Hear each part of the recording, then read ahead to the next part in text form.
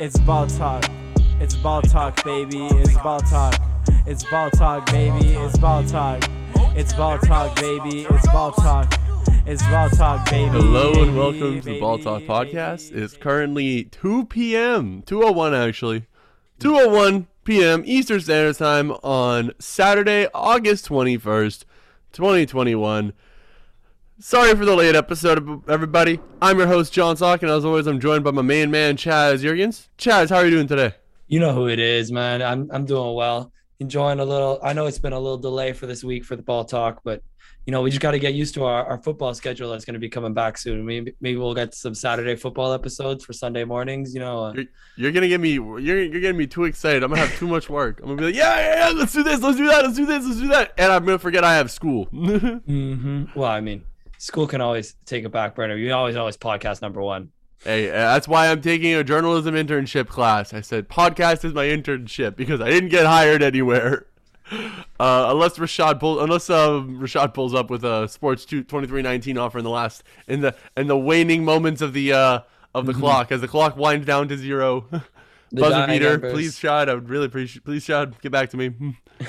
But it's all good. No matter what, I got work. I got work lined up. Don't worry. I got plenty of work with my school. I'm gonna be fine. And where you go to school, John? You're going out east, huh? I'm going out east. We're actually that's a great way to transition because my school's out there right outside Boston. Your boy got an apartment right up in Watertown. Gonna be getting my Boston accent in. Tom Brady, Mark Wahlberg, Mar. We're out here. I cannot do the Boston accent at all, which is I was listening to a film discussion about that. How no one in television can do a Boston accent except people from Boston. I was like, that's hilarious. Yeah. Shout out to Leonardo DiCaprio, who is not from Boston. The padded, the goat. Today's episode, we're going to the East. I've started my tier list for teams. We're going to 3 teams that all hit the tiers of they should make the playoffs, barring something weird. They have one team in that. There's one team that we're going to hit that should be in the conference finals, honestly, or a title run if something goes right for them. We're going to be doing the Boston Celtics, the Toronto Raptors, and the Atlanta Hawks. Dude, I got started on this Boston accent, and it's going to pour through the entire episode. You have cursed this episode to sound funny. I'm excited to hear it. Either way, it's 3 good Eastern Conference teams, and as long as we get a little John Boston character along with it, it'll be even better. It's Boston John out here. Red Sox, khakis. What else do I got? What else do I got? What else is a good Boston one? I got no more good Boston in me. I'm too focused. I'm too focused on the Boston Celtics offseason. I'm too focused on the Boston Celtics offseason. The Boston Celtics traded Kemba Walker in the number 16 pick for Al Horford right before the draft. They then brought in Josh Richardson, Chris Dunn, and Bruno Fernando in exchange for Tristan Thompson. They also somehow got a second-round pick in that deal. They did that deal because they expected to lose Evan Fournier, which they did. They drafted Johan Begerin. Yeah. It seems like he's going to be stashed. They also got Dennis Schroeder for the taxpayer MLE and extended Marcus Smart for 4 years at $77 million. Also, in a late addition to the party, happened yesterday morning. I had to write about it as it was getting broke. I literally almost missed it. I was writing this episode. I was checking the contracts. I was adding a little more to the mid-free agency thing. I wanted to add cap holds for qualifying offers and qualifying offers for every deal, every rookie deal. And I get to Robert Williams, and I see extension. And I checked the news, and it had been broken about 30 minutes before that Robert Williams got extended for 4 years at $54 million. You got to start tweeting about the new extensions, just like the trades. I don't need to tweet about extensions. Do I look like Bobby Marks or Adrian Wojnarowski or Shams Charania? Nah. I mean, I still got a funny last name like Woj. So, maybe I should. Maybe that's my true calling. 2-3 years away, you know. Check out the Jay-Z Sock Twitter. Nobody knows how to spell Wojnarowski. I'm Bruno Caboclo, bro. 2 years away from being Adrian Wojnarowski. There it is. The Celtics have 16 players under contract. 15 are on guaranteed deals. The only non-guaranteed is Jabari Parker. His deal is actually above the minimum at a little under $2.3 million. It guarantees for $100,000 on the 24th. So probably like 2 days from now, 3 days from now, depending on when we release this episode. We're going to release this episode on Saturday. So, yeah, 3 days from now. And it guarantees for half value on opening night. That's still below the minimum. So there's a chance that he might get waived after opening night. There's a chance that he gets waived before opening night. There's options. We'll talk about the options. And I mean, to kick off their offseason, they brought in a new head coach, Ime Udoka, as well. And Brad Stevens going up to the president and the head of the Boston organization, making a lot of moves. And I mean, Moses Brown was somewhere involved in that Josh Richardson deal, because I think they had him for a split second and now he's in Dallas. But how did he get there? What was he came with Al Horford. Yeah. And then he went to Dallas for Richardson. Yeah, that's how it went. Oh my God. Crazy trade. Weird. Lots and lots of moves from Brad Stevens. I wonder how many of these he's been thinking about for like the past couple years, just sitting there coaching, looking at Danny Ainge like, wow, you're not doing anything for me. And like, this is what I would do, and this and this. Finally got the reins, and he's making things happen in Beantown, that's for sure. I mean, I'm gonna say it. None of these are big enough that I don't think Danny Ainge would have done them. You know, it's not like he traded for a superstar. That would be very not Danny Ainge's MO. I'm kidding. But yeah, no, I feel like they made a lot of good mid-sized moves. I was originally very low on this offseason because of the loss of Fournier, and everyone knows that I'm super anti-trade exception, super pro keeping an asset.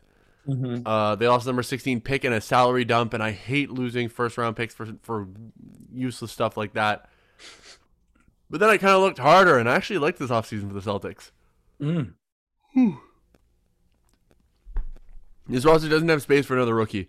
Unless you're asking Garuba to be stashed, there was no one who was going to be available at 16, or who they knew would be available at 16, that could be stashed. Like, not Rokas Jukobaitis, the other one. Roka Prkachin pulled out of the draft. He would have been a prime candidate for a 16 in stash. Garuba didn't want to be stashed. Sengun, I don't think Sengun could have been stashed at all. Yeah, I think he could have, but he did not want to be. He wanted to play. He timed his deal up so there was no buyout. But yeah, there was no one that could have really been stashed. They don't have room for another rookie. Kemba was really not working with this roster. They brought back Al Horford, who's gonna be good for the team's depth at the 5. It was the weakest position for them. I'm like, you know what? Yeah. That's a better fit than Kemba. It's kind of an upgrade for them. Horford will be able to help out with Robert Williams' development, the defensive positioning and stuff like that. It's a much better fit for the roster. I'm like, you know what? I'm okay with this. Yeah, I mean, myself as a huge Kemba Walker fan, I'm excited to see what he does in New York. But for the Boston side of things, I guess they felt they needed to move on from him and get him somewhere else. They bring back a guy in Al Horford, who you mentioned. I love what he does for their fit at the 5. Brings a little more spreading to their 5 position, because they don't really have a big who could space the floor at all right now. And to have someone in Al Horford who can at least hit an outside shot, you would hope, a little bit consistently, then he can be someone that can give them a lot of versatile minutes. And bringing in Dennis Schroeder on that 1 year, not even $6 million deal, could end up being a very influential piece to a run for this team. Yeah. Wait, did I say that? Did I say that deal? I don't know if you mentioned the Dennis one at the top. Hold up. They drafted Johan Bargren. They also got Dennis Schroeder for the taxpayer MLE, extended Marcus Smart for 4 years, $77 million. We got lost in there somewhere. That's on me. They got Marcus Smart for 4 years, 77. They got Robert Williams, 4 year, 54. Yeah. All right, yeah, that's everything. Now I said everything. My bad.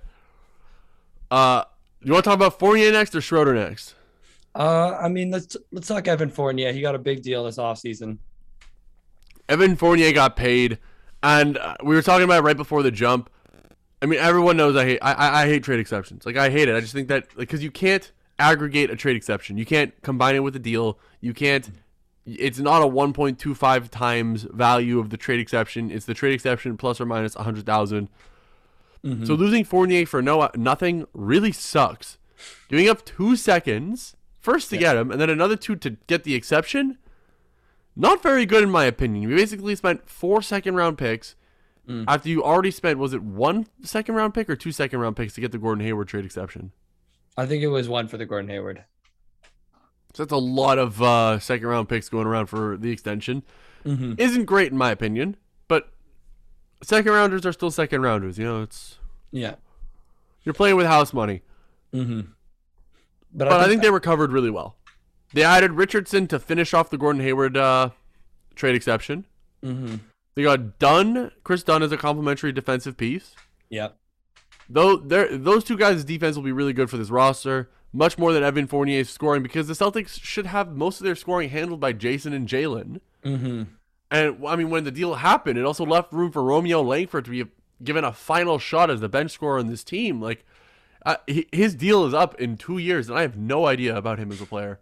I feel like I've watched him shoot the ball like 8 times, not literally, but he doesn't get shots. He doesn't play. He doesn't get shots, and getting him a chance to play is probably a good idea before he hits restricted free agency. And so I imagine that was the plan, but then Dennis Schroeder kind of fell into their lap, and Langford is probably not going to get that same opportunity. But hey, getting Schroeder in was huge. So I really think they've just recovered just as well from the Fournier trade as you could have. They went around, they got new pieces that fit, honestly, in my opinion, a little better. Yeah, no, I think one of the things that you mentioned right there with Evan Fournier and recovering, not to get another facilitator or scorer who they hoped Evan Fournier would be for them, but to really turn their head to more of a defensive route and go get a guy like Josh Richardson, who's more of a 3-and-D and is going to be a long guy on the wings alongside Jaylen Brown and Jason Tatum. And then you think about, you can have a 5 of Smart and Richardson out there with Jaylen and Jason, and then whoever you want at the 5 pretty much gives them a lot more defensive look than what they had before. And there's no one in Boston that anyone watching the Celtics should ever want to shoot more shots than Jason Tatum and Jaylen Brown.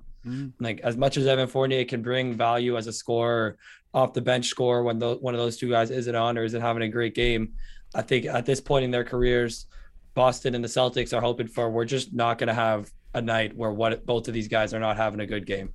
They're getting to the point where they both want to be considered perennial all-stars.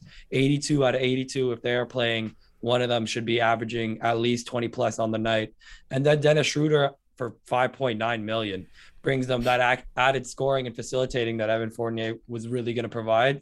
And him and Peyton Pritchard is already going to be an exciting matchup of just I think Dennis Schroeder comes off the bench way better for them, but Peyton Pritchard, is he necessarily your starting guard next to Marcus Smart right away? Or does a guy like Chris Dunn, who shows great defensive ability, you just throw him in there right off the bat to make teams just get frustrated against starting guards? I don't want to pivot out of Evan Fournier quite yet. I just want to stay a little more on the Evan Fournier deal, and then we could talk about the starting lineup stuff. Because I think it plays well with talking about Dennis Schroeder. So, or is it Schroeder? Whatever. I don't care. I don't care. He sucks. I'm kidding. Still a salty Lakers fan, no matter what I say. And talking about how good the Celtics did this offseason kills me inside. No, I'm playing. But I never really understood the Fournier deal. I'm going to be honest. From the start of it, I didn't like the idea of adding another scorer, especially someone like Fournier, who's typically a starter. He started 10 of the 16 games he played for the Celtics. He wasn't vaccinated, so he got COVID twice, or he got a full quarantine twice or something like that. Never good. I just didn't understand why they didn't go after Terrence Ross. I don't get it. And now looking at the fact that they lost Fournier, instead of keeping Terrence Ross, who's a bigger body, defends better than Fournier does, better coming off the bench and playing in a more limited role, versus Fournier, who's basically kind of been, not the man, but he's been kind of the man, the secondary man in Orlando. Yeah. It was a weird trade from the get-go for me.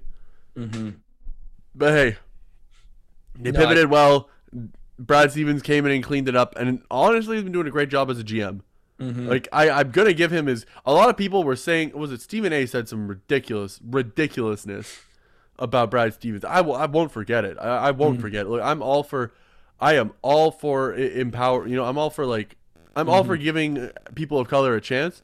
But Brad Stevens is one of the smartest people on the planet.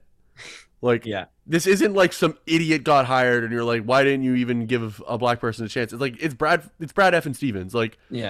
He was the coach for 5 years and was I'm going to leave your organization if you don't promote me to being he got a $10 million a year offer to coach at Indiana. He got a 7-year, $70 million coach in Indiana.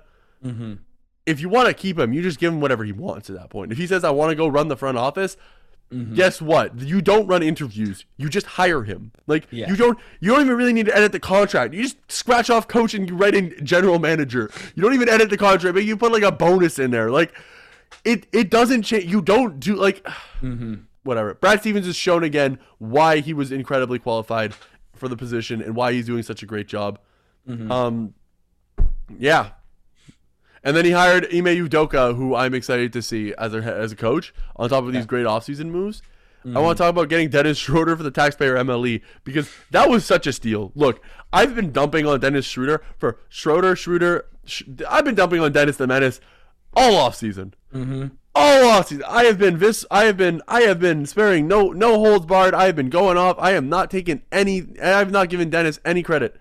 He is at least a $10 to $15 million player. No matter what I say, that man is worth $10 to $15 million a year. Mm-hmm. I don't care how bad he was in that one game for the Lakers or all those playoff games for the Lakers. I don't care. $10 to $15 million for Schroeder is perfectly good value. Mm-hmm. Like you can he is worth just a little bit less than Lonzo Ball in my opinion. Yeah. If Lonzo Ball didn't have like the potential factor, like in terms of next season, if you were paying for one season of production, I'm paying Schroeder more than Caruso. I'm paying Schroeder more than what's another guard that got paid? Devontae Graham. I'm paying him more than Devontae Graham. I'm probably paying him a little less than Lonzo. Mm-hmm. That's right where he is for me. Yeah. Probably 10, 15, maybe 17 is where I'd start being like, that's a little pricey. Mm-hmm. He might very well be the starter for this squad if Udoka decides to go for a smaller lineup. Mm-hmm. Like, say he decides to run like Dennis, Smart, Brown, Tatum, Horford. Decides to go for a little small lineup like that. Mm-hmm. I could totally see Dennis starting. But the Celtics have said they're going to start Smart at the point guard. Maybe they say that Dennis is the shooting guard then. But maybe they'll do something. And Dennis also came out and said he'd be okay coming off the bench. So maybe they'll run a lineup like Smart, Brown, Nesmith, Tatum, Horford, or Williams. Mm-hmm. And then Dennis coming off the bench is like the menace off the bench. Like I all in all, just a great signing in my opinion, and a way better bench scorer fit than Evan Fournier because he plays a position that your two superstars don't.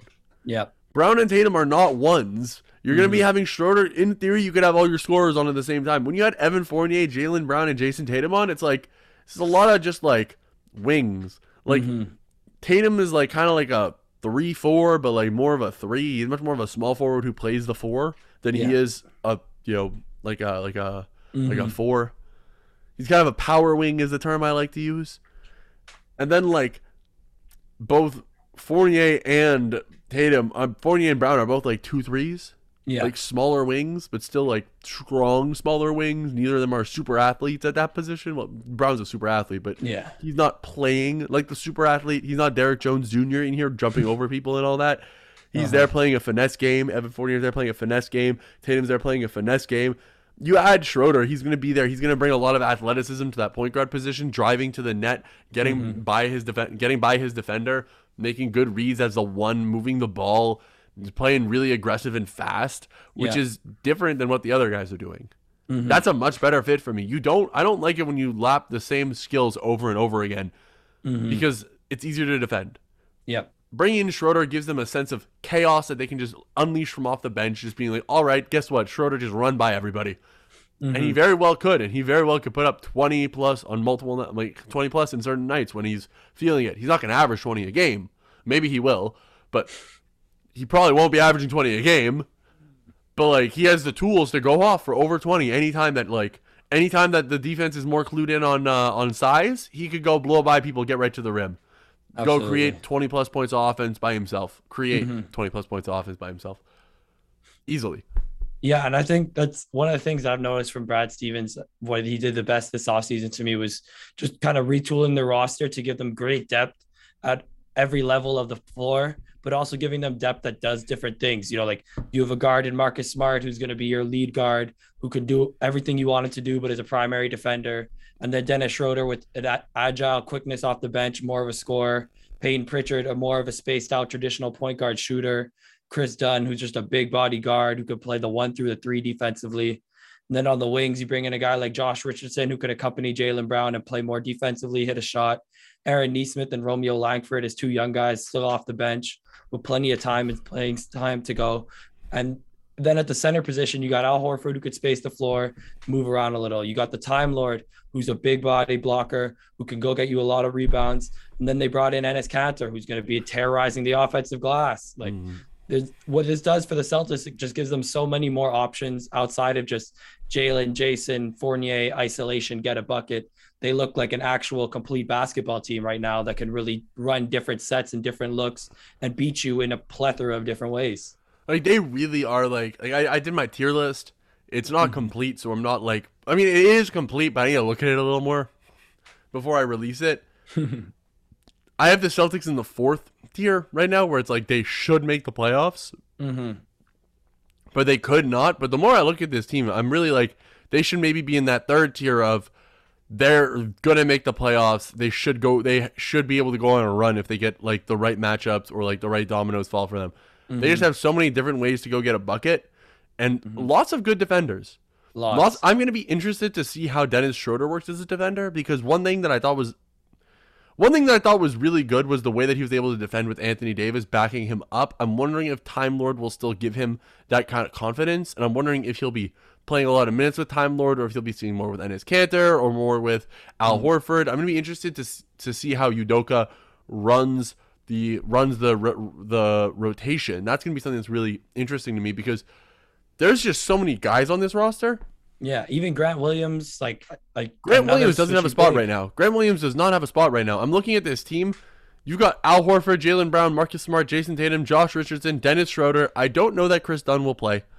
Romeo Langford, Aaron Nesmith, Robert Williams, Grant Williams, Peyton Pritchard. I don't know that Carson Edwards will play. I don't know that Bruno Fernando will play. Enes Kanter. That's 12 of their 15 guys that should be playing every single night. If Chris Dunn is healthy, I think he should also be getting minutes on this team. He's one of the best defenders in the NBA. I think Chris Dunn's going to get traded. Yeah. We're going to get to that a little later. But I think Chris Dunn is not staying on this team. All of this, I'm looking around. I'm like, there is no like what is this? Like, this is like, I don't know how. I'm going to be interested to see how Udoka is able to run a rotation here, because there's just so many options. Like, if they do keep Chris Dunn, I think you're going to have to play him. Yeah. Like, I really feel bad for Fernando and Edwards. They're probably not going to play. I don't know that. I mean, they signed Jabari Parker last year, and he got minutes right away. I don't know that. Maybe he gets to keep playing. I don't know. Yeah, I mean, you mentioned at the top he's the only non-guaranteed one, and I think they have one extra roster spot right now. So they do, but they also like, it's also totally possible that they're just like, oh, we're just gonna. Totally possible that they're just like, oh, we're gonna what do you call it?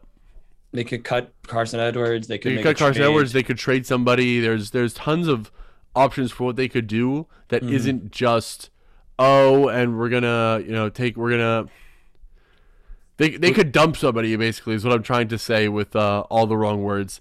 It's like they've got tons of contracts that could easily be moved.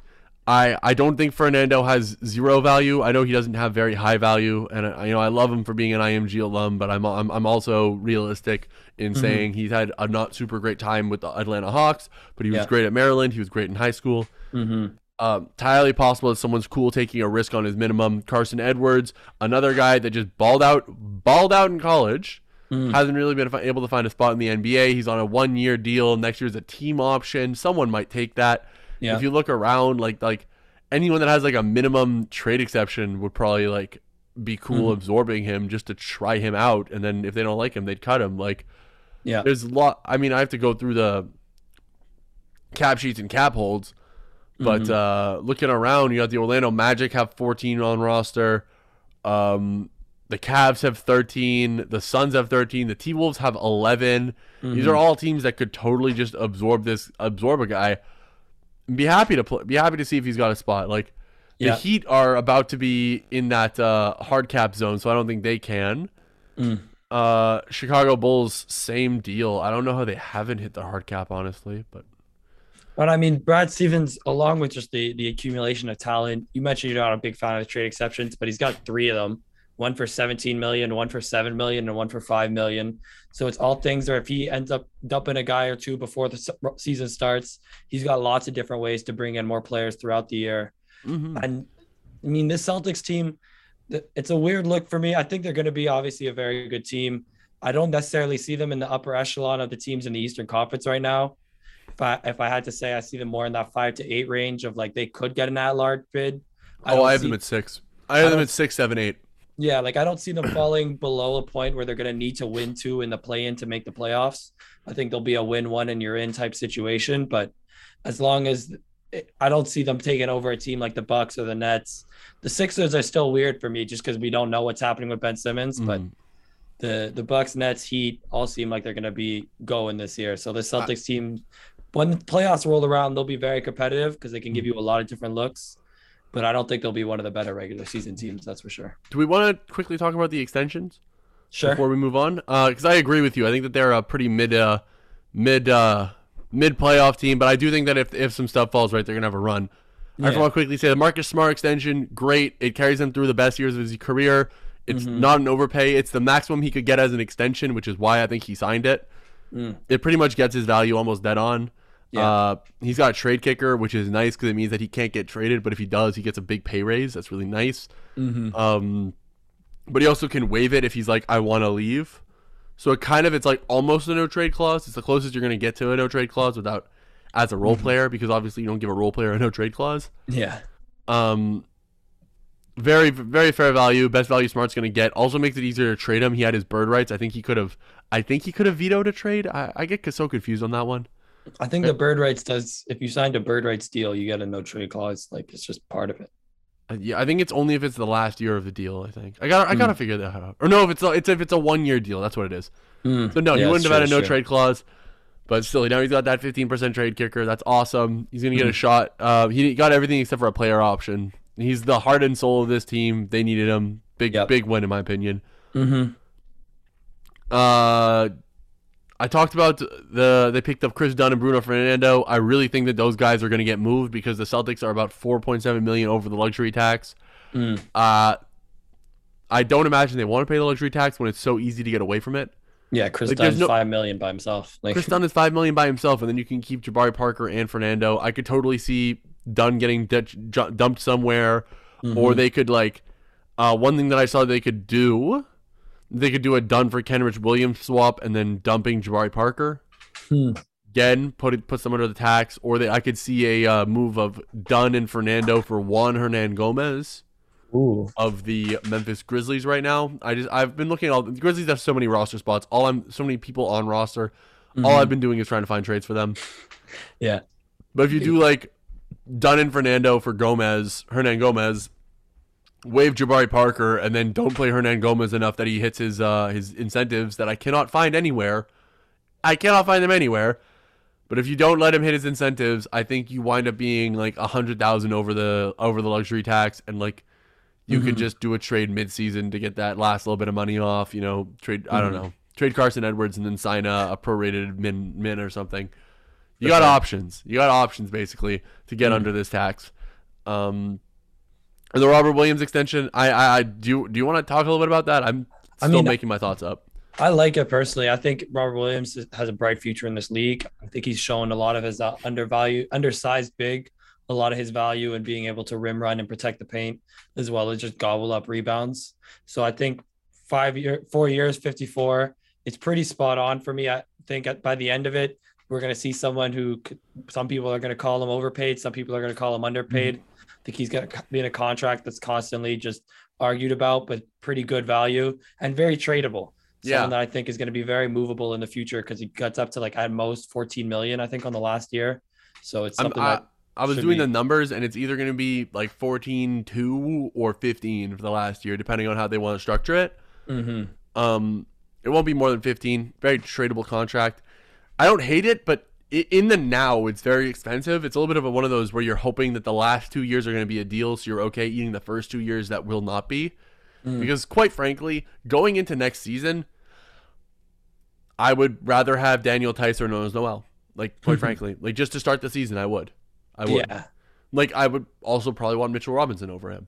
But there's a chance that in 2 years, there's a chance even that midway through next year, there's a chance that in 6 months, I would say I will want Robert Williams more than Noel, more than Tice, more than anybody outside of the top 15 centers. And I have a list of the top 20-ish centers in the league. I think I had Williams at 18, 19, 20, in that range. Williams was at the point where I'm like, I don't like doing this ranking anymore because I don't know where to put people. Because it's like, what am I valuing? Like, how do you quantify Brooke Lopez versus Robert Williams versus Nerlens Noel versus like Yusuf Nurkic? Nurkic wound up way on top of those guys, just to say, like, there's so many different skills at that level. Once you get out of like the top 12 bigs, there's so many different skills, it's hard to put them up against each other. But there's a chance that Williams can make the jump to being someone who's worth this deal. But there's a chance also that this is just an overpay for a rim running big who can rim protect, and I don't know that he's amazing on the outside yet. He's better than most rim running bigs, but he's not like better than Jared Allen on the outside. He's not as good as Jared Allen. He's not shifty out there yet. There's potential for him to be. If he puts that together, then this is an underpay. But we're gonna have to see where this all falls. And right now, I'm like, it's a value bargain right now. You know? Yeah. No, I think it's a good deal for now, and we'll see how it goes. But I like Robert Williams. I think he's gonna turn that into his game and at least be able to move around the mid range. I don't know if he'll ever get all the way outside, but as long as he's able to switch those pick and rolls effectively for the Celtics, I think they'll be thrilled. If he can switch the pick and rolls, this is a steal. Yeah. We're going to take a 2-minute break. We will be back to talk about another team. All right, we're back. We just finished our talk on the Boston Celtics. And really quickly, we wanted to send some love to Jackie McMullen. Big ups on the retirement from ESPN. It has been an absolute pleasure reading your articles, listening to your appearances on The Jump, on the Bill Simmons podcast, on all the other ESPN programming.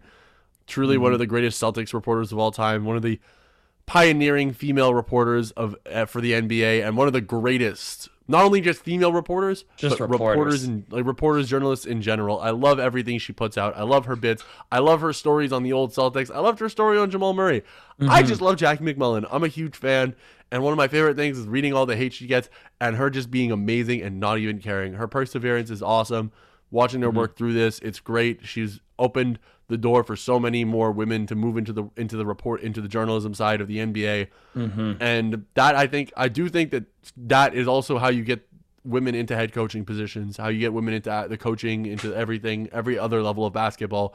It starts with them being prominent figures on television, and then it becomes them being the assistant on the bench that you don't even notice. And then Becky Hammon's going to get hired for a head coaching job next summer. So big ups to Jack McMullen, a true trailblazer for our game, pushing our game forward. We love you, Jackie. Please keep killing it on the Bill Simmons podcast or whatever other podcasts or TV appearances you're doing. I love it. I love it so much. I love listening to her stories, man. Couldn't be more happy to be appreciative of her 40 years that she put to the game, and just thank you for all your time. Enjoy retirement. Hope that you come back every once in a while to give us a few more guest appearances here and there. Yeah, please do not actually retire. Just retire from ESPN. Like, go have your fun. Go have fun and like do podcasts from like Cancun or something. Yeah, we can't have you quitting. Okay, the world. We're not ready to lose you. With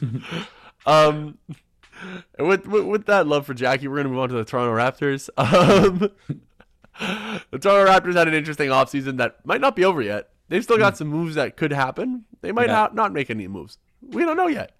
But so far, they've signed and traded Kyle Lowry to the Miami Heat for Goran Dragic and Precious Achiuwa. There's what's it called? Collusion? Whatever. There's some sort of investigation going on against them, and it is so horse poop. I'm like, this is ridiculous. Yeah. It's ridiculous. It's ridiculous because obviously, like, between this and the Lonzo Ball one, I'm like, obviously these discussions happened during the season at the trade deadline. Yeah. Where they were just like, look, like this trade isn't gonna happen. Like, what if we do this in the offseason? Like, how about you figure out if Kyle Lowry's interested on a deal like this, and if he is, we'll do a trade we'll do a trade in the offseason. And then Kyle Lowry was like, yeah, I'm interested in going to the Heat and making almost $30 million a year. And so the Heat were like, all right, we're gonna opt Goran Dragic in, and we're gonna trade Precious Achiuwa, and boom, that was it. Like, there's no like that's it. Like, that's all that needs to be done. All that needs to be done. There's no there's no collusion that and even if there was a little bit of collusion, like, I don't care. It was gonna happen anyways. Like, it's the NBA. Whatever. This is not the first, nor will it be the last, nor was it the only of this offseason deal that there was definitely something behind closed doors. It happens in every professional sports league. Just let it go. Yeah, and it's like, whatever. It's one of those things where it wouldn't have changed anything, because if if there was no collusion, the Miami Heat just would have not opted. No, even if there was collusion, Miami would have probably opted in Goran Dragic and Precious Achiuwa and tried to set up a sign and trade because the Raptors weren't going to lose him for nothing. Yep. It's not like he's like a mid-level free agent that like and they knew to opt someone in so that they could do the sign and trade. Kyle Lowry was gonna get paid and is the greatest Raptor of all time. They were gonna do him right. If he said, "Send me somewhere," and you could just send back expiring deals and a young player, it was gonna happen. Like it's I hate the owner that the GM that complained that people have totally called who it is, and I'm not gonna say it on this podcast because I'm hoping for a job. Need. But yeah. they've need. It's a lot of people have said it's one specific GM, and I'm like, you know what? Like dude, like it's just part of the game at this point, you know? Yeah. Kupchak never complained. Kupchak never complained, and then he signed Mozgov and Luol Deng to like $30 million combined. Whatever.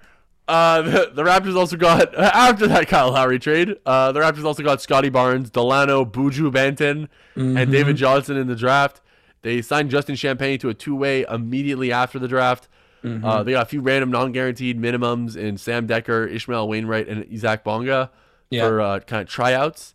They waived most of their not awesome contributors from last season. They signed Gary Trent to a 2+1 deal at $52 million. Yep. And they brought back Kem Birch on a 3-year, $20 million deal. They currently have 16 guys on roster.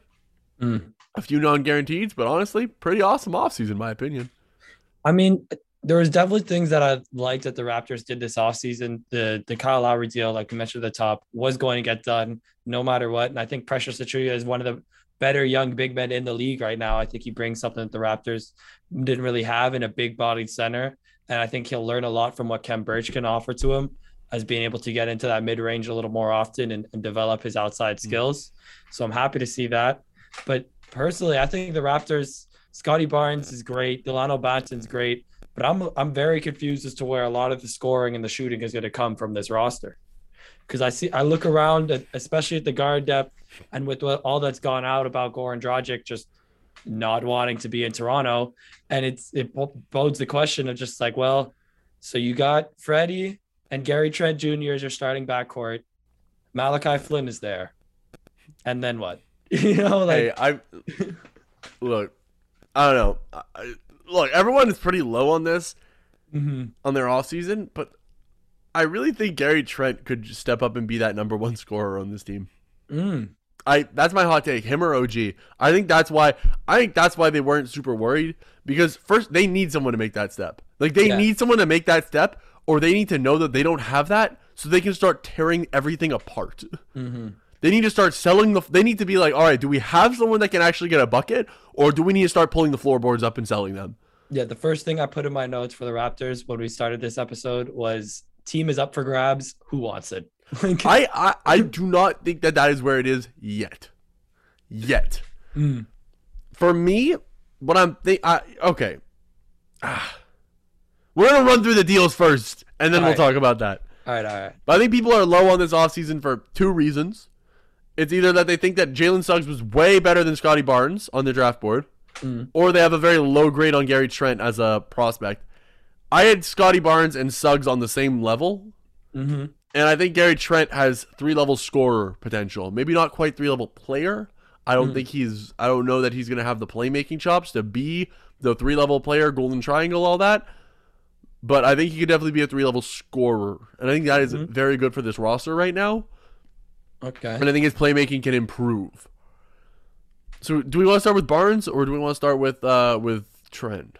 Well, tell me about Gary Trent, because I definitely don't have the same opinion on him. I think he's a great shooter, and I've seen him put the ball on the floor here and there, but I haven't seen the 3-level scorer potential as much. So you gotta watch some of those highlights from the end of last season. The dude was getting everywhere he wanted. When he showed up on the Raptors in that trade, he played I think 12 games. I think the Raptors were like, everyone is missing time. We're tanking.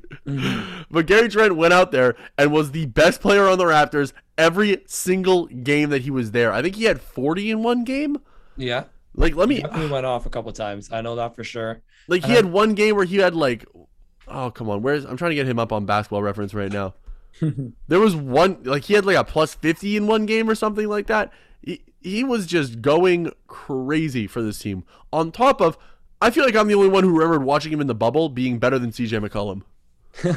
Like, he was better than CJ McCollum. Like, no question. No question. He was better than CJ McCollum for multiple games in the NBA bubble. If not the entire bubble. He was amazing. Honestly, looked like an all-star level player. I'm not saying that Gary Trent is going to be an all-star next year, but I do think that he could be a great scorer. He's not a bad defender. He tries hard on the defensive end. Yeah. At worst, he's a real 3-and-D player. Like, better than Joe Harris on the defensive end and a good scorer. Better than Davis Bertans, who's making $16 million. Yeah. Like, at worst, this is a good contract for a 3-and-D player. At best, this is a great contract for your number one scorer. Yeah. But you know what you're going to know? You're going to know what he is by the end of this season. And you're going to know, hey, maybe we should pick up Davis Bertans, Denny Avdia, and a first for him. Or maybe we keep him and have him run this team for 2 years and then give him a fat extension because he's our centerpiece. His dad played in Toronto too. He's not scared of the 6. The only thing that I don't like about this deal is the length.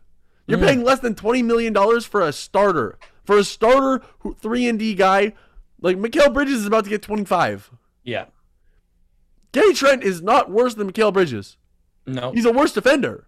But he is such a better offensive player. Much more advanced on the offensive side. The only thing I don't like about this deal is the length. I would have either preferred a straight 3 or a 3+1. Or like, if he wanted a 4-year deal and the Raptors didn't want to give it to him, you should have given him a 3+1. Absolutely. Because I'm like, I don't know. I don't get why having such a small deal is the point. Like, you're not getting any of the value of this short deal.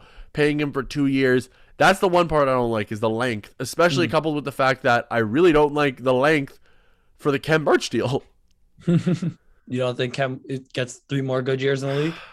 It's not that I don't think Khem gets 3 more good years in the league. It's that I don't see his role on this team in 3 years. I like Khem. Yeah. I like Khem, but I would have given the 3rd year as a non-guaranteed or a club option, because you'd hope that one of Precious Achiuwa, Scotty Barnes, Justin Champagnie, or Delano Banton could step up and play the 5 in the closing minutes along or with Chris Boucher, right? Yeah. Like, is this a signal that you think Boucher is gone?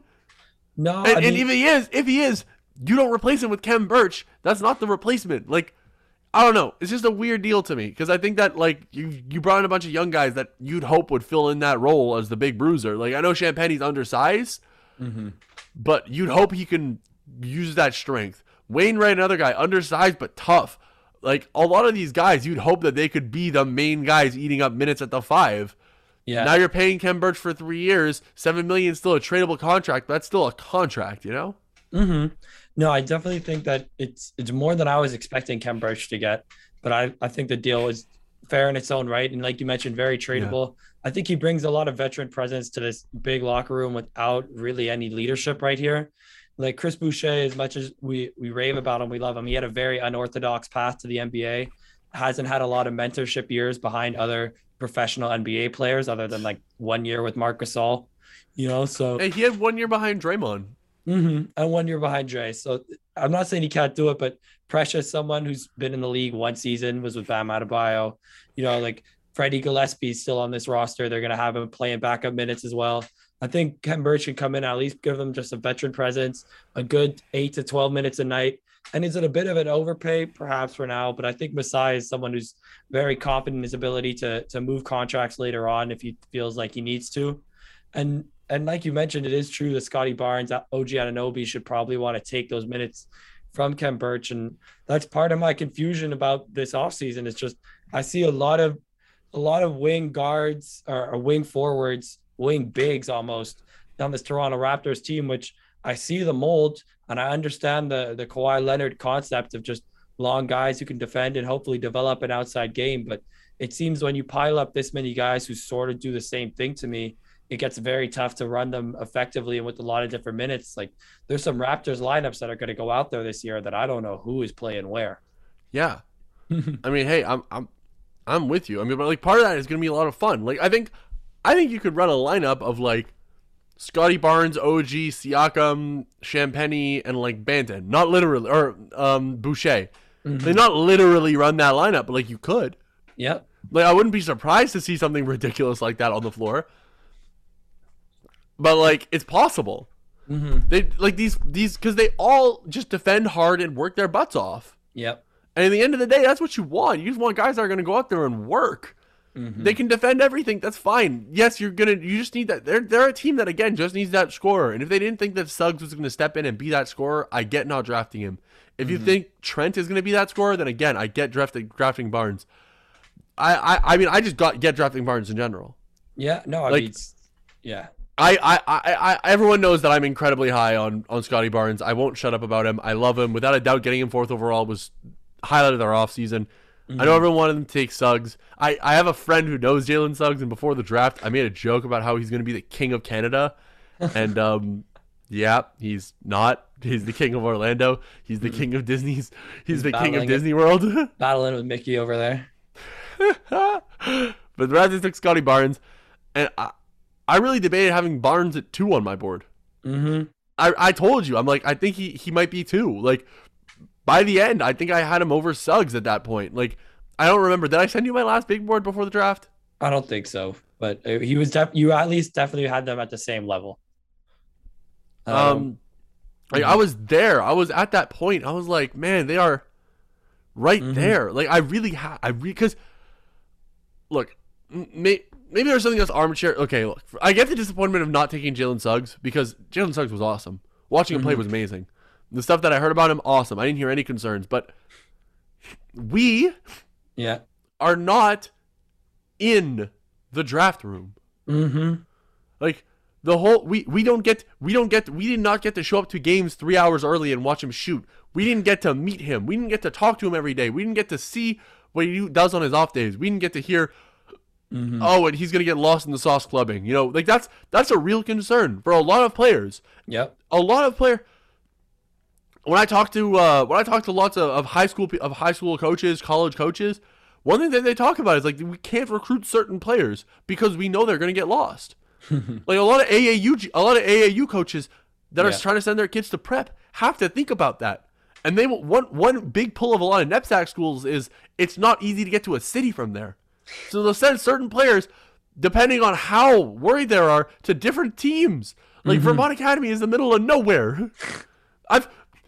I heard about a certain player that was sent to Vermont Academy because they knew he would not be able to get into Boston from there. They're like, he's not going to be able to get to the city. He's not going to be able to go out and party. It's perfect. We'll keep him there. That's something you have to worry about. And then, you hope they mature in college, but not all of them do, whatever. Just to say, there's concerns that we don't know about because we are here in Canada. Yeah. Nothing is in Canada. I think the Raptors just announced they're going back to Canada like this week. So there's just a lot of stuff that we don't get to see by not being in the trenches. Like the whole general populace had Suggs at 2 after the NCAA tournament, as did many prominent figures in NBA draft world, including us. I think my big board did finish with Suggs at 2. My big board finished at Suggs. I think yours was too also, right? Yeah.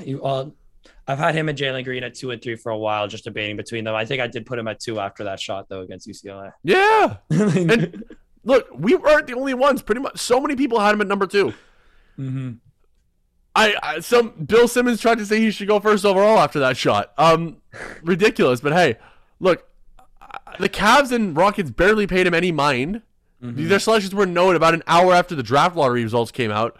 A lot of people are crucifying the Raptors for taking Barnes over Suggs, but 2 teams didn't even give him an opportunity. Like maybe there is just something we missed.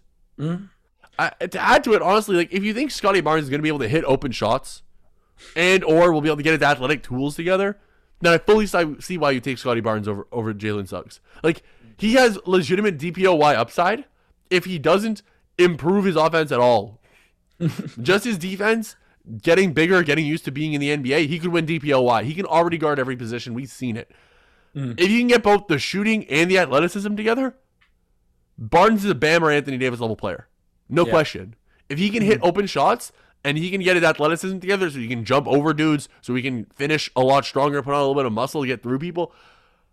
That is literally, you're looking at like a hybrid of Bam and AD. You're looking at the middle. You're looking at another one of those just like a super elite, top of the gear, hybrid posts in like the Draymond Green, Bam Adebayo, Anthony Davis type level players.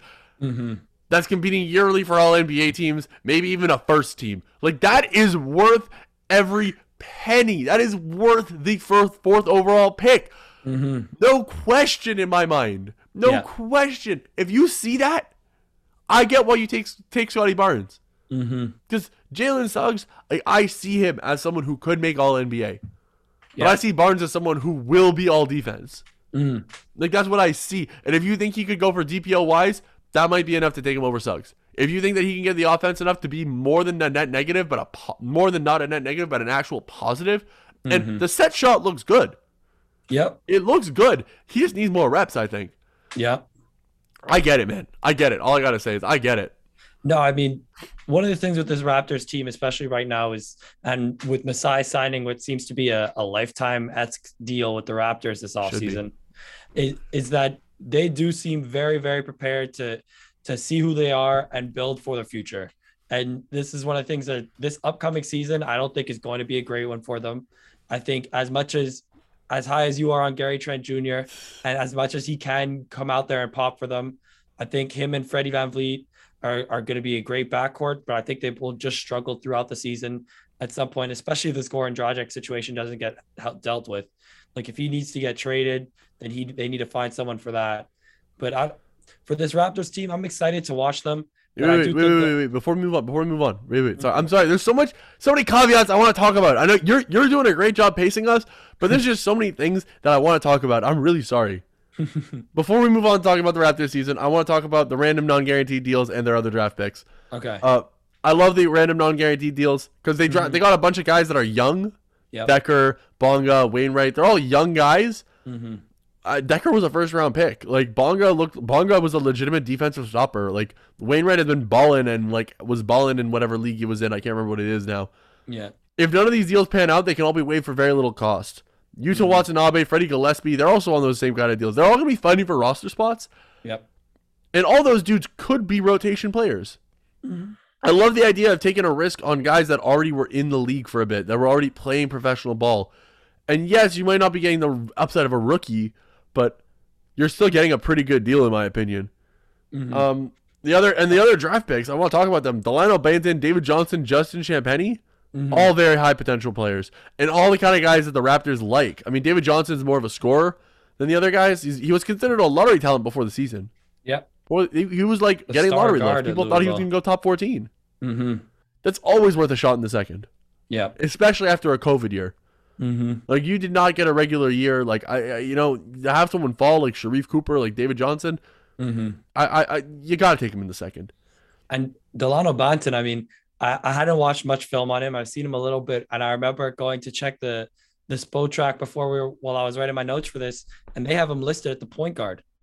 And I was just like, I go to watch the film, and I was like, wait, is this the same Delano Banton that I remember watching before the draft? Because I don't believe this is a point guard.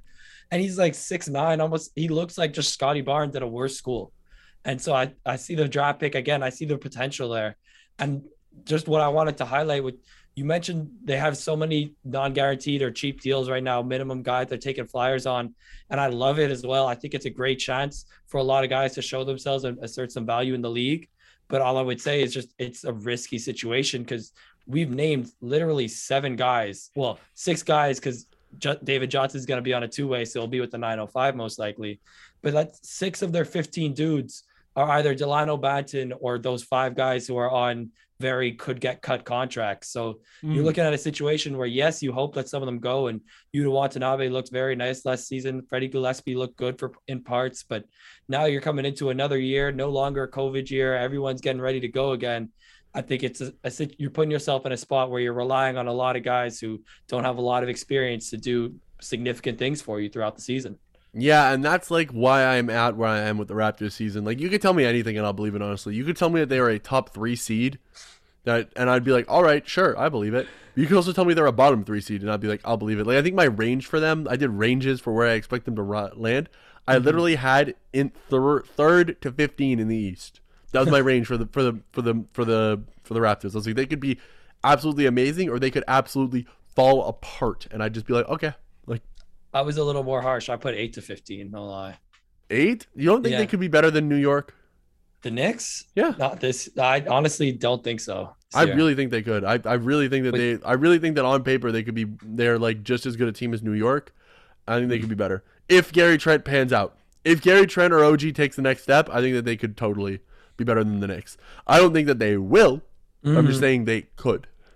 Yeah, I mean, they're going to be battling with like the Knicks, Hornets, Bulls there at the bottom end of the East fighting for play-in spots, I think. It'll be close, but like, and then I go look at a Cavs, Magic, or Pistons roster. I'm like, if some of these guys really start popping off and the Raptors players aren't having the greatest season, they definitely could finish with the first overall pick going into next year, which I don't think Masai would hate. They could, but also like part of me is like, look, they were in Tampa last year. They were in Tampa. They weren't in Toronto. They were living in a hotel. There's like, you have to put that in on all their players that they didn't get a real season last year, and they still were like doing well. They were like, they were winning too many games. They almost accidentally got the 10 seed. Last year.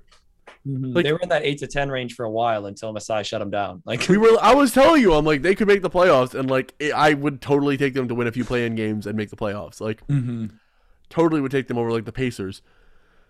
And they then shut everyone down, and they lost all the games, and Paul Watson went for 30 one night, and it was great. It was a great time. But just to say, like, this roster has such a flip in them because they might pull in the the Toronto, and that might help them a lot.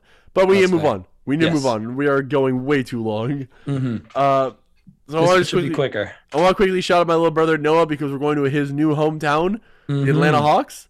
They brought back John Collins on a 5-year, $125 million deal. They brought back Lou Will, 1 year, $5 million. Solomon Hill, 1 year minimum. Gorgie Jang, 1 year, $4 million. They were added DeLon Wright for 2 non-rotation players. And they had a really good draft picking up Jalen Johnson at 20 and Sharif Cooper in the late second. Trae Young extension too. Oh yeah, Trae Young extension too. Thank you. Locking up Trae Young makes this an A+ offseason no matter what. And Nate McMillan on a 4 years. Less high on that one. More, I would have. Actually, you know what? You have to do it. You have to do it. But it's still like, I don't know. I still want to see more from Coach Nate. I'm very intrigued to see if he. I've been lower on the last 2 pages. Frank Vogel, I was very low on when he got hired by the Lakers. I was like, I watched him in Indiana, man. Paul George carried him. By 6 months in, I was like, dude, I think Frank Vogel carried Paul George. Yeah, he was a defensive mastermind in Indiana. Dude's a genius. I think he got the most out of Paul George. I think Paul George almost won MVP under him. Almost beat LeBron. Crazy. So, and now Nate McMillan, I'm like, I think he's a very limited coach. And then goes and leads his team to the conference finals. So I'm like, maybe I'm just wrong about these Indiana coaches. Maybe Indiana isn't. Am I about to be wrong about Rick Carlisle? We'll see. I mean, you think Nate Bjorkgren's going somewhere? Hey, where is he now? Is he with the Raptors again? I don't know. Whatever. But it's really positive in this episode because I loved this offseason. I still think they should do a Jeremy Grant trade, but I just love this offseason for the Hawks. Yeah. John Collins' deal is awesome. Trae Young extension, awesome. Just that's your centerpieces right there. They're nearly a perfect pairing for each other. And as Collins' defense improves, I think he'll become an even better fit next to Trae. He got much better at defining on the outside. If he can really get that going, he's so athletic. He's an all-right rim protector just because of that. If he really keeps improving, he can unlock the potential of this team next to Trae Young. Just having a guy who can play make out of the short roll, who can jump over guys on the lob, who can hit open threes, who can put the ball on the floor a little bit. Amazing fit next to Trae Young. Amazing to lock them both up. That's a win. We could shut it down right there. Absolutely. And I mean, one of the guys that I know you were high on before the draft, AJ Lawson's on there in Exhibit 10 to Atlanta too recently. So he's got a chance to potentially be with them this season. But this Atlanta Hawks offseason, man. They brought back their guys for the most part that were on that magical run. They brought in a guy we've been advocating for get minutes somewhere, Gorgie Jang, for the last how long have we been saying Gorgie Jang needs to be on a roster? Forever. And I looked at this team last year. They looked the same. They brought in DeLon Wright. It's a very, very good Atlanta Hawks squad, honestly. And if they can keep going the way they were going last year and their young players continue to improve a little bit, DeAndre Hunter comes back, has a healthy season. Cam Reddish in the playoffs last year showed flashes of why he was the 3rd best player in high school when he went to Duke. And Onyeka Okongwu's only going to continue to improve. Bogdanovich is an incredible shooter. Jalen Johnson was absolutely eating the summer league apart. So this Atlanta Hawks team, like I put in my notes, can they repeat their Cinderella run? I think they could be one of the better teams in the Eastern Conference this year. I would have to agree with you. I really think that they could be, especially like they just did such a great job in the draft. Like on top of just running it back. They got Lou Will, who won them 2 playoff games. I love Gorgie Jang because 007 is going to be out. Onyeka Okongwu is missing the season at the start. I think Gorgie Jang is perfect for this because he's good enough that he's going to be a great backup big for you, but he's not so good that you can't bench him. You can't bench him. You can bench him. You can bench him, and you can trade him somewhere. If someone's looking to cut costs, $4 million totally could go get you. You could go trade that for something. I have to look at the Atlanta cap sheet to know how close they are to the luxury tax. They're $5 million away from the luxury tax, so they could pick up a bigger deal with Gorgie Jang. Maybe pair him up with with whichever of Lou Will or DeLon Wright falls out of the rotation. I think DeLon Wright too. His defense that he can provide to Trae Young and Lou Will. Because that's the one thing that says a lot of Hawks team kind of lacks is a lead defensive guard. But I think DeLon Wright can do that for sure. And DeAndre Hunter, I showed a lot of flashes last season of just being an absolute dog on the perimeter. If he's healthy, this team is going to be so much better. Like really, if there was no injuries, like for this Atlanta Hawks team, they totally could have beaten the Milwaukee Bucks. Yeah. No offense to the Bucks. I mean, you could say the same thing about them with Giannis, but DeAndre Hunter is just so crucial to this team. Same thing for Trae Young, who got Zazza'd by a ref. But it's going to be interesting to see how the guard rotation shakes out between Young, Bogdanovic, Herter, Lou Will, DeLon Wright. Those are all guys you want playing the 1 and the 2, really. Yeah. Maybe you could play Bogey or Herter at the 3 a little bit, but not for longer than a little bit. It's going to be interesting, especially if you have Hunter and Reddish healthy. You want them on the wing. You want Gallo out there. You want Collins out there. You want Capella at the 5. It's this team is just loaded with talent. Yeah. And then they drafted Jalen Johnson, who I think I was really scared of him as a prospect. He's someone who I'm worried about getting lost in the sauce in Atlanta, but I'm also like, hey, this team hasn't figured it out.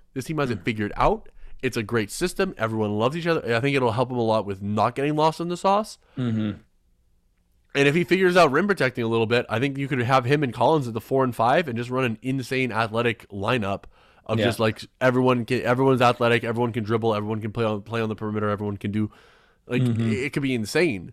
It could really just be insane, the potential of getting Jalen Johnson good. And I think Trae.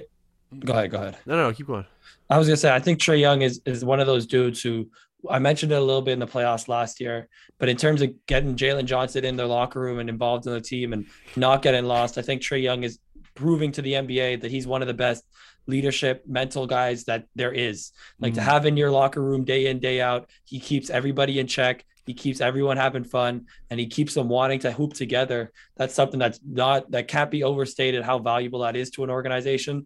And to have young guys that can come in and provide that leadership for you so young, it definitely puts Trae Young ahead of a lot of guys, and a lot of tier lists are going to be missing out on Trae Young this year. Yeah. Shout out to that one tier list that we're both thinking of. I can't believe Come on, son. Come on. I went back to read it. I need to send you that. It was just ridiculous. Absolutely ridiculous. Look, I love this Atlanta Hawks team. I love what this did. I don't know that they'll be able to replicate their conference finals run unless they get really lucky with seeding, which is possible because the Bucks wound up being a 3 seed and the Nets were the 2 seed. Yeah. I think if you get some luck like that, maybe I could honestly. Okay. I think I had the Hawks as their range was like 3 to 6 or something. I do think I should change it to 1 to 6. I need to find where's my sheet. Yeah, I have my sheet somewhere. But I do think that they honestly could get the 1 seed, but they also could get the 6 seed, and I'd be like, okay. Yeah. No, I 100%. That's pretty much exactly what I had written for them. I think they're a top 6 team. I think they'll get an at-large bid. I put them between 3 and 7, just because I said if something goes crazy wrong, they end up as the 7th seed. They win 1 game, they're in the playoffs. But I don't know how they beat the Bucks or the Nets. But if either of those teams suffer some crazy injuries throughout the season and this Hawks team doesn't, I think this team is pushing like 50, 55 wins this season. They could get up to 60 if everyone stays healthy and keeps going. I just found my sheet. I had them as 1-8, and I think it may. For me, part of the fear is they had the long playoff run and the shortened offseason, but none of them played Team USA. Nope. Versus Brooklyn, where you have KD on Team USA, and Milwaukee, where you have Middleton and Holiday. Like, there's a chance this team could just be healthy enough to be the 1 seed. Yep. They had a full offseason the season before. This is their one shorter offseason. A lot of people are coming off of 2 shortened off seasons. A lot of people are coming off of playing international ball or playing something in the summer. They didn't do any. None of them went out. None of them played ball in the summer. Nope. No, they had one short. They had one short off season. Gallo was at the Olympics for Italy. Oh yeah, Gallo was at the Olympics. My bad, but I do think that they're going to try to rely on him less this season than they did last season. Yeah. There's a chance you're right. There's a chance this is a 50-60 win team. There's a chance that this is a 40 win team. There's a chance that the shortened off season does hit them and that they don't win enough games and they fall apart. Like a lot of the teams that like the Lakers did, like the Nuggets.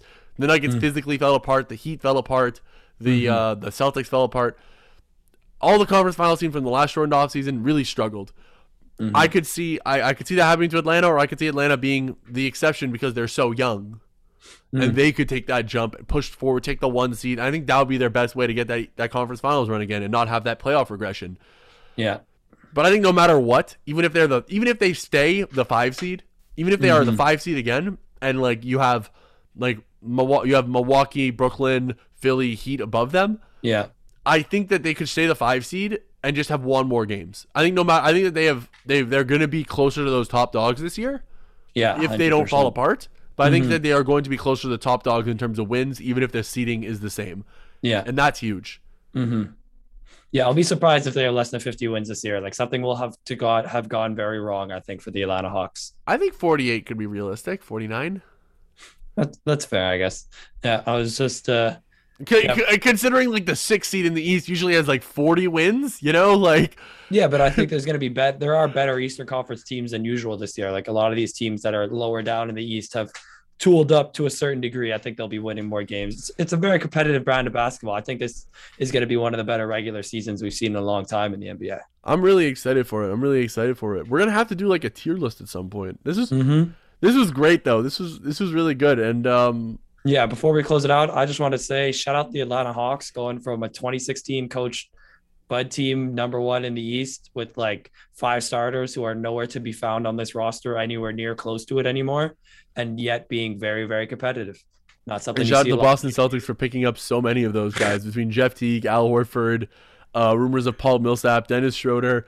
Bring in Kyle Korver. I know you bring in Kyle Korver, man. I think he's coaching now. You bring him in as a coach. I think he's coaching for the Nets though. Bring him in as a coach. I want everyone in Boston. I want all of Budenholzer's guys in Boston. And sneak preview. I may be visiting John in Boston this winter because I recently bought tickets to an NBA Classic 75 game of a Warriors Celtics on the 17th of December at the TD Garden. I had no idea about this, and I'm really excited now. Yes, sir. Yes, sir. So, I am excited. Let's go. Wait, you said the 17th? 17th of December, like literally right around Christmas. That's right break, when my final's done. My last final is done. the 18th. I'm not planning on doing anything until the 18th. Guess what? You're coming. You're gonna come up to Watertown, baby. There we go. We're shipping up to Boston. This has been the Ball Talk Podcast. We did it. We didn't go forever. It was awesome. This was a great time. Chaz, always a great time recording with you. To all our loyal listeners, please keep liking, subscribing, rating, and reviewing. Even if you did it before, every time it helps. It gets us a little further. It helps us with the algorithms and stuff. And I hate algorithms because I just want my quality up, my content up there. But hey, we gotta play the game. Help us any way you can. Follow us on Instagram at Ball Talk Official. Super big for us. Hoping to get everything running up there again. We got a big interview coming next week. Interviews back. Please keep tuning in. We love you guys, and sorry for the delay. Thank you so much for tuning into Ball Talk. It's Ball Talk. It's Ball Talk, baby. It's Ball Talk. It's Ball Talk, baby. It's Ball Talk. It's Ball Talk, baby. It's Ball Talk. It's Ball Talk, baby. Baby, baby, baby, baby.